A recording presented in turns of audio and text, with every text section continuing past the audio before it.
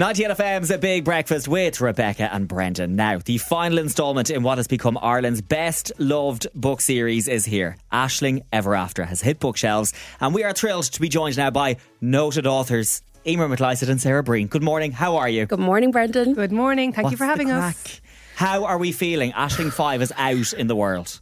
People are reading it, people are finishing it. People are messaging us about it, giving It's us very their exciting. thoughts. Yes. We've done this 5 times now, but it's still, every time it's kind of like, oh, are people going to like it? Is it going to be okay? And this is the last time, so it feels a bit weird. And the weird thing is, the ultra weird thing is, normally when we get the feedback from the readers who aren't shy about telling us, you know, what they'd like to see happening next, Yes. we're already making notes about like the next book. Okay, maybe she could do this, maybe she could do that. And now that there's nothing to say. There is no more. There's no more note-taking. Okay, so without ruining the ending, obviously. I was just going to say, now that we've killed off all of the characters. What's the general gist of the final book? So the book 4, anyone who's read it, ends on a cliffhanger. Aisling opens the door to an old flame. Don't want to get... people went dun, dun, dun. Yeah. So that was very... And then the book ends. So this 5th book picks up right where we left off. Okay. She's opened the door and he's standing there, and it leads her into a couple of decisions. It's hard to talk about it without giving spoilers because kind of decisions are made early on in the book. Okay. But she goes through a lot of ups and downs. Her friend Magella, who's recently married, would like to have a baby. So that's one of Magella's big storylines. And yeah, we're bringing Aisling's story to an end. So that happens at the end of the book. At the end of the book. Surprise, surprise. Sarah, you've said that not everyone's going to be happy with the ending. Why do you think that? Well, that's my fear, but I'm such a people pleaser that I'm always afraid to disappoint anyone. And I think that because this is a long running series, people have a specific idea of where they would like to see Aisling. Most importantly, who they would like to see Aisling with, or where they want to see her career-wise. And, you know, we had to make that decision ourselves, like in the Aisling canon, like this is what's happening. And I guess I'm just a bit worried that some people had a different idea for her ending. But no, we're pretty confident now, and the feedback that we're getting is overwhelmingly positive. Isn't that a great thing, though, that people love it so much and care so much that they have such strong opinions on how it would end? Yeah, like there are people, like I've just been watching The Summer I Turned Pretty over the summer, and people are like Team Conrad or Team Jeremiah, and I found myself getting into quite a heated DM exchange with one of my friends. And Not like you.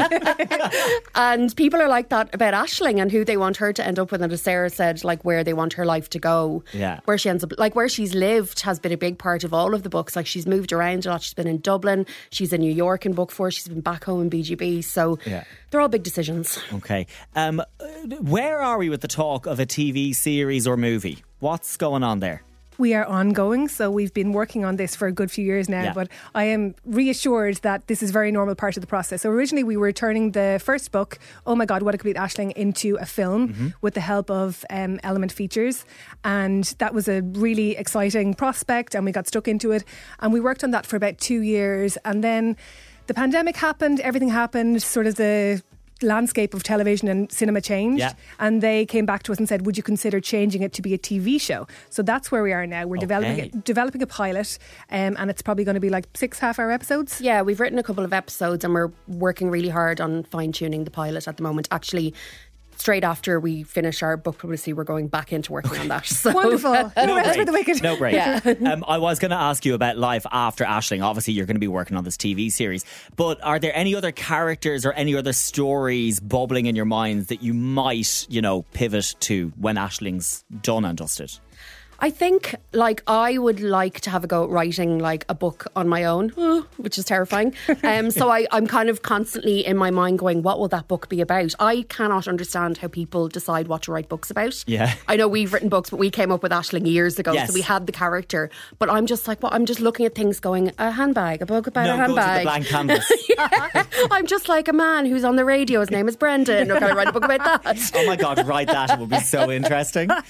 It is really hard, though, because people come to us for writing advice, and I always tell them the same thing. We're like, just sit down and start writing, let it come to you. And I can't take that advice myself. Like, I'm so used to writing half a book that the idea of writing an entire book myself is extremely daunting. But like, we obviously want to do it. Solo projects, we're going to be working together on the TV show. And I mean, like, we haven't burnt any bridges with our publisher, so maybe down the line, like, in terms of other characters, I really love writing about Magella and Pablo and the love that they have for each other, and I think that could be a very funny spin-off. So look, never say never. Never say never. You have written, obviously, 5 books together. You work extremely closely together, and you've been best friends for a very long time. In terms of working together, what have you learned about each other and yourselves? Well, we have learned that Emer can procrastinate on what I would describe as an Olympic level. Excellent. Yes. But we learned Thank that you. a while ago. Well done. I'm proud of you. Thank you. I mean, it's an incredible achievement. But the thing is, I prefer to front load my work. So in that sense, we are kind of yin and yang. We're a bit Aisling and Magella. So we work well together. And I think we've kind of adapted. But I can interject and say I know that Sarah has changed in that aspect of her life, because we went to college together and she would have been probably a bigger procrastinator when we were in college in finishing her work. But now her priorities have changed, her life has changed, so she prefers to get her work done sooner rather than later, whereas I, on the other hand, have... I'm with you. I prefer a deadline. I'm like, it's fine, I can do 10,000 words in an evening. That's fine. That's no But the problem. thing about Emer is I can absolutely trust that she will do that. Like, even though she leaves things at the last minute, I would never in a million years think that she's never going to get it done. You know, she always gets everything You do hear done. horror stories about people who say they're going to write books and then simply don't. People sign book deals and they just don't deliver their book. Okay, So wow. That wouldn't be us now. That's pretty extreme. Yeah. You also holiday together. Yes. Most fun trip so far? Ooh. Is there a standout? Oh, all the trips we go on. We just came back from 2 weeks in Portugal, which was great fun because we had a swimming pool and we felt like we were millionaires. We are not millionaires. We were like the Rockefellers, getting into the pool every morning and staying there for the day. What's been our most fun trip? We spent last Halloween on Arranmore Island, which is up off the coast of Donegal, and being there on like kind of a... I don't want to call the island creepy because it's a beautiful place, but like... It's stunning, but we always seem to go there. We've gone there a few times now, and we always seem to go around Halloween where it's like gets dark very early and it has a creepy vibe, let's face it. Yeah, so that was really good fun, and we were there for a week, and we had a Halloween party, we had kids with us, so we went trick-or-treating. But we always have a good time. Fun. We do know how to have a good time. Yeah, you do. I've been witness to your fun times. You were both in Noel Gallagher last week. Who cried? Sarah cried. I cried a little bit. I sobbed through all of the Oasis songs. Like, I'm delighted for him and his solo career seems to be going great, and I will suffer through his solo material, but I'm there for the Oasis. Yes. I thought he was very good. He was very good. He sounds brilliant. He looks great. He's single at the moment, so that's an exciting change. Just a reminder, you're Sarah, not. Yeah, you're not. You're not. Would I shoot my Married shot? lady. Yeah. But no, I love Liam the most. So. I feel like your husband would be like, you can have a pass. No, Yeah, we've already talked about it. He said no. Okay, Well, right. I'll have a chat with I him. thought he was my best friend. Sarah, some people will know that you're a huge fan of coleslaw. I love coleslaw, yes. Okay, so for those who aren't yet aware that you love coleslaw, I would like to put 20 seconds on the clock this morning for you to profess your undying love for coleslaw. Here we go. 20 seconds, start now. Okay, coleslaw is the perfect food. It is essentially vegetables covered in mayonnaise. The vegetables include cabbage and carrots, so it is good for you. It is a salad. It goes on the side of everything really well. The Italians don't like it, but we put it on the side of lasagna because it completes the meal. My God. Excellent. God, Very well You nearly done. have me sold, and I detest coleslaw. Why do you coleslaw? She hates mayonnaise. She can't be near it. mayonnaise. It I is can't. so good. You've both signed what I witnessed with my own eyes to be truckloads of books of Aisling Ever After. Have you any idea roughly how many you signed?